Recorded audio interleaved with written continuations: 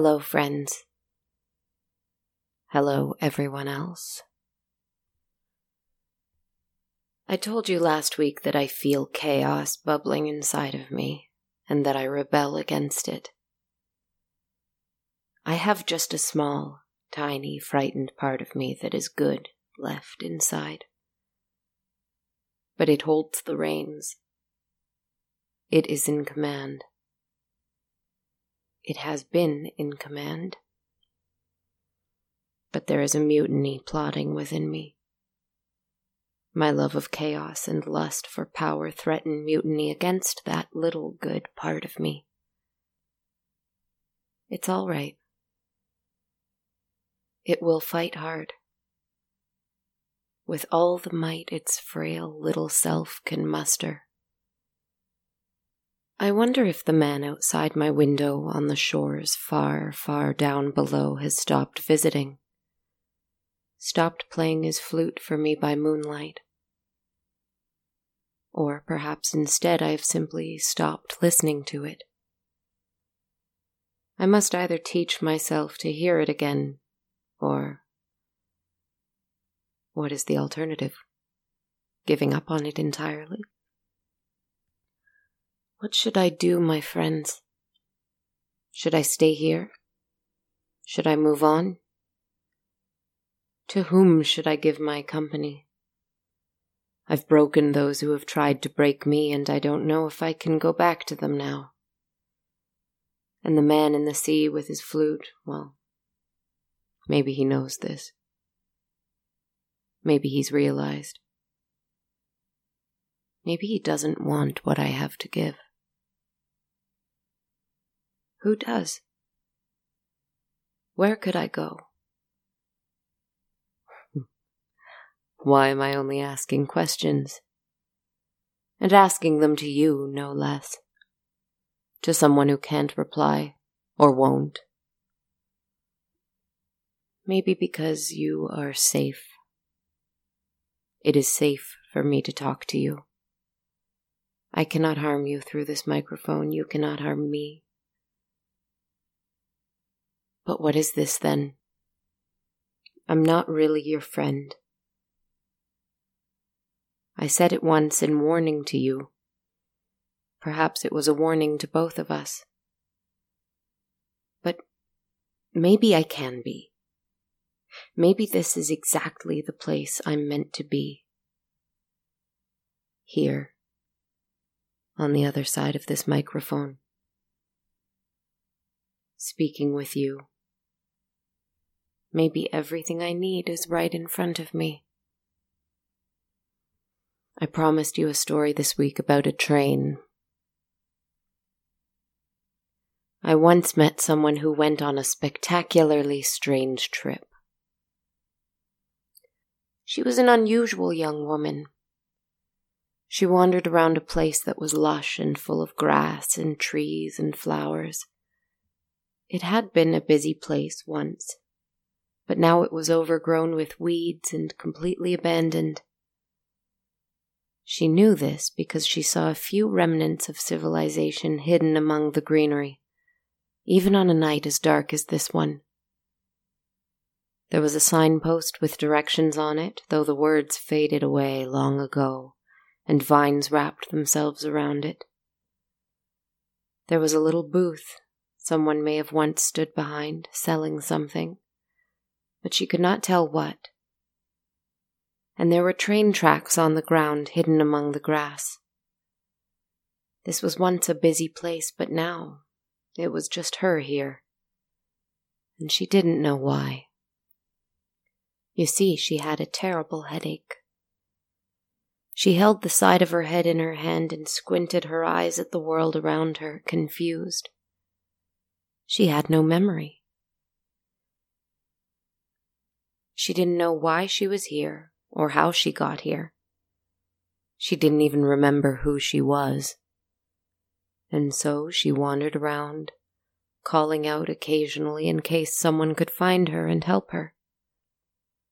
But no one came for what felt like hours and hours. In eternity, it seemed, for the pounding in her head was so loud and so painful.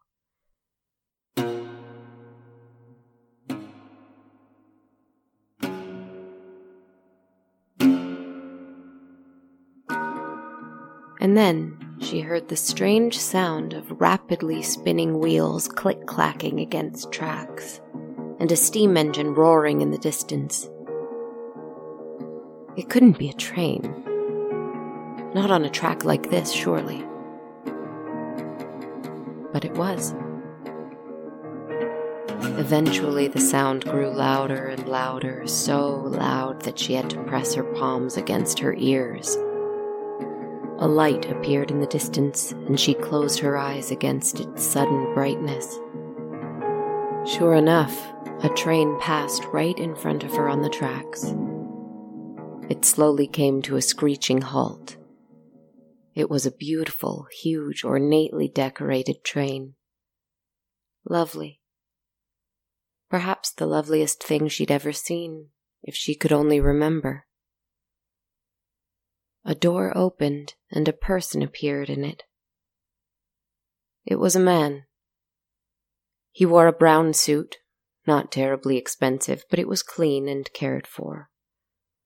He wore a brown bowler hat, which was a little dusty and faded. Messy hair that looked just a little longer than was in style for his time peeked out from under that hat.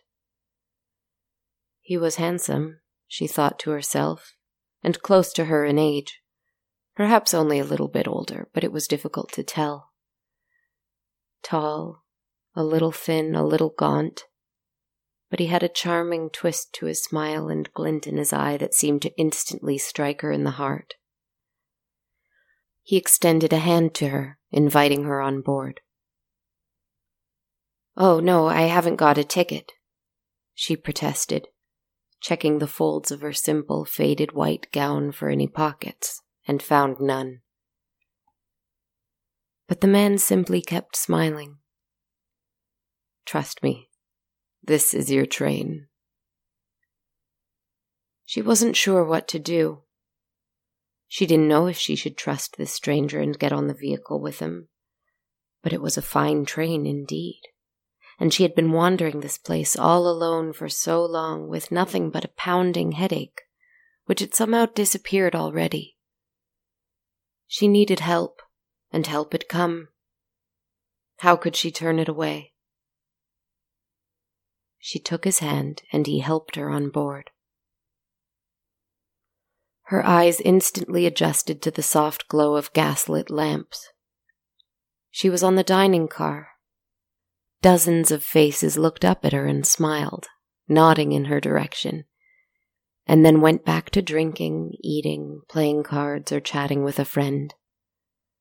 She immediately felt so much warmer being inside now, and greeted by smiling faces. Perhaps it was simply politesse on their part, but she couldn't help but feel they were happy to see her. The man who helped her on board offered her a drink, but she refused. She wanted to see more of the train, and so he walked her through it. He still held her hand. She thought about protesting, but she didn't feel uncomfortable with it yet, and so she left her hand in his as he led her through. "You said this was my train. I can't remember anything. I must have hit my head. What did you mean by that? Was I meant to be here?" she asked him. They stopped in a little hallway where little rooms waited, doors closed. He turned to her and held her hands in both of his as if it was a little bird. He smiled softly and answered, "You were, my dear. It took us a long time to find you, but we did." She blushed a little, both at the gesture but also at the idea that perhaps she had caused this train to be late with her absence. She considered apologizing, but she couldn't remember anything after all. She didn't know what she would apologize for. He opened the door to one of the little rooms. He told her that it was the honeymoon cabin, that it was empty, and she could rest there as long as she liked. She was grateful for the privacy and the little silent room to recover in. He would be in the dining car if she needed him, he uttered, and then shut the door and left. She looked around, seeing a small cot against the wall and compartments overhead. He said the cabin was empty, but there were suitcases stacked there. Strange. She lay down and closed her eyes, but she somehow couldn't sleep. She tossed and turned for a little while. Her headache was indeed completely gone, and she felt perfect. Perfectly healthy, perfectly comfortable. Perfect. She didn't even feel tired. She knew this was unusual, given how long she was wandering before the train came by, but she didn't feel she needed sleep. Something caught her eye on the seats opposite her. It was a large velvet jewelry box, old and faded. The shade of blue and the patches missing from the velvet struck her suddenly as very familiar. She went over to it and opened it. She was immediately greeted by an oval locket on a gold chain. It had a little flower carved into it, and she recognized it. She picked it up and easily opened it, and saw two people inside. Her heart ached. Mother and father, her memory echoed. This was hers. And also in the box sat a little gold ring. It wasn't as lovely as the necklace. It was an antique with only a very small ruby on it. Not an expensive ring by any standards, but she knew it instantly as hers as well. She slipped it on her finger, and the perfect fit confirmed her suspicion. She draped the necklace over her head and wore it too. Her heart pounded in her chest against the locket. Someone had taken her things. She knew they were hers, but she didn't understand what was happening. Panic filled her lungs, her heart, her shaking hands. The train seemed to roar and go even faster, though it glided smooth as silk on the tracks. She ran out into the dining car and found the man in the shabby brown suit sitting at the bar, sipping a drink. That smirk on his face suddenly filled her with rage.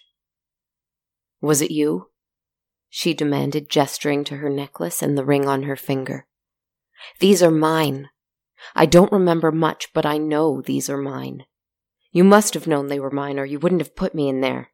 I demand to know what's going on." She raved at him, raising her voice unabashedly, and the whole of the dining car watched her do it. They were all staring at her, smiling, and she realized it. She looked around at them, and every single person seemed to be in on some joke that she was the butt of. She didn't like it. But, breaking the uncomfortable silence, a woman suddenly cried out, "It's time!"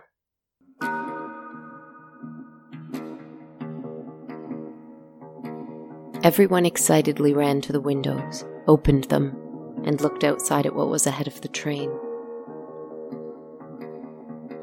The man in brown smiled even still, though a little less brightly. He extended a hand to the girl. "Come see," he offered.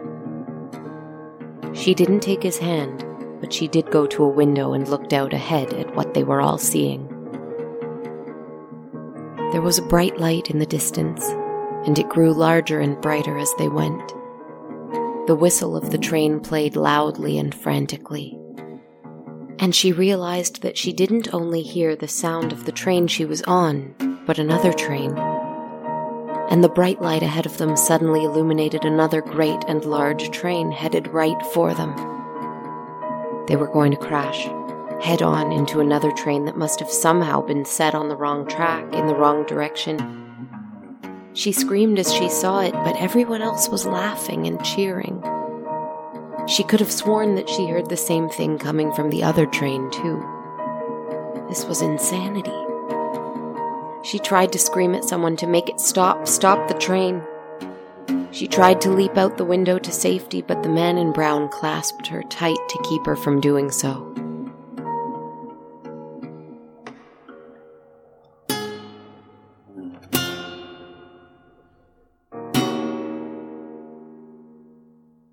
And the two trains collided. But they did not stop. They passed through each other, as though they were both made of nothing but air. And the passengers in the dining car clapped their hands and clinked their glasses in a strange toast. A few even broke out into song, like it was New Year's and the clock had just struck 12. But our hero didn't weep or scream or demand answers. When the other train passed through her, she saw it all, clear as day. Long ago there had been a train crash just like it. Identical, in fact. She had watched it from the same window she just did, and all the passengers with her had done the same. Only they weren't laughing and cheering. They were screaming too. And there was a man in a poor brown suit, holding her then, too. But he wasn't restraining her. He was embracing her. She turned around and looked at him, tears in her eyes. He smiled sadly, but not without that mischievous charm that she'd fallen in love with so many years ago. "I'm sorry it took us so long to find you," he said sadly, and took her hand in both of his hands again. He felt the ring he'd given her with his fingers. She looked over at the passengers around her, who suddenly seemed so strange and sad in their celebrating their own demise. But perhaps they'd seen it before, she thought. And she was right. Every night they waited for the crash. They waited for their own little memory of their time on Earth. Their time on this train with those they loved.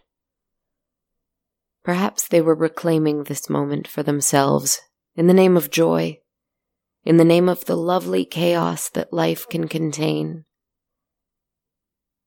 Now that life had passed them by like a train in the night, they were eager to celebrate it wherever and however they could. She smiled at her husband, her brand new husband, who she remembered as clear as daylight, which she'd never see again, and which she didn't need to. There was daylight enough coming from these lamps in the dining car, and she took him up on that drink. I don't know if the train ever stopped. I don't know if it's meant to. I don't know if the girl ever decided to get off it again. I don't know if I would, to be honest. Yes. Yes, I do. I would. I think I would be extremely unhappy about that decision. But it is in my nature to hop off a warm, friendly train full of smiling faces in favor of a dark, cold night. It's in my nature. Good night, my friends.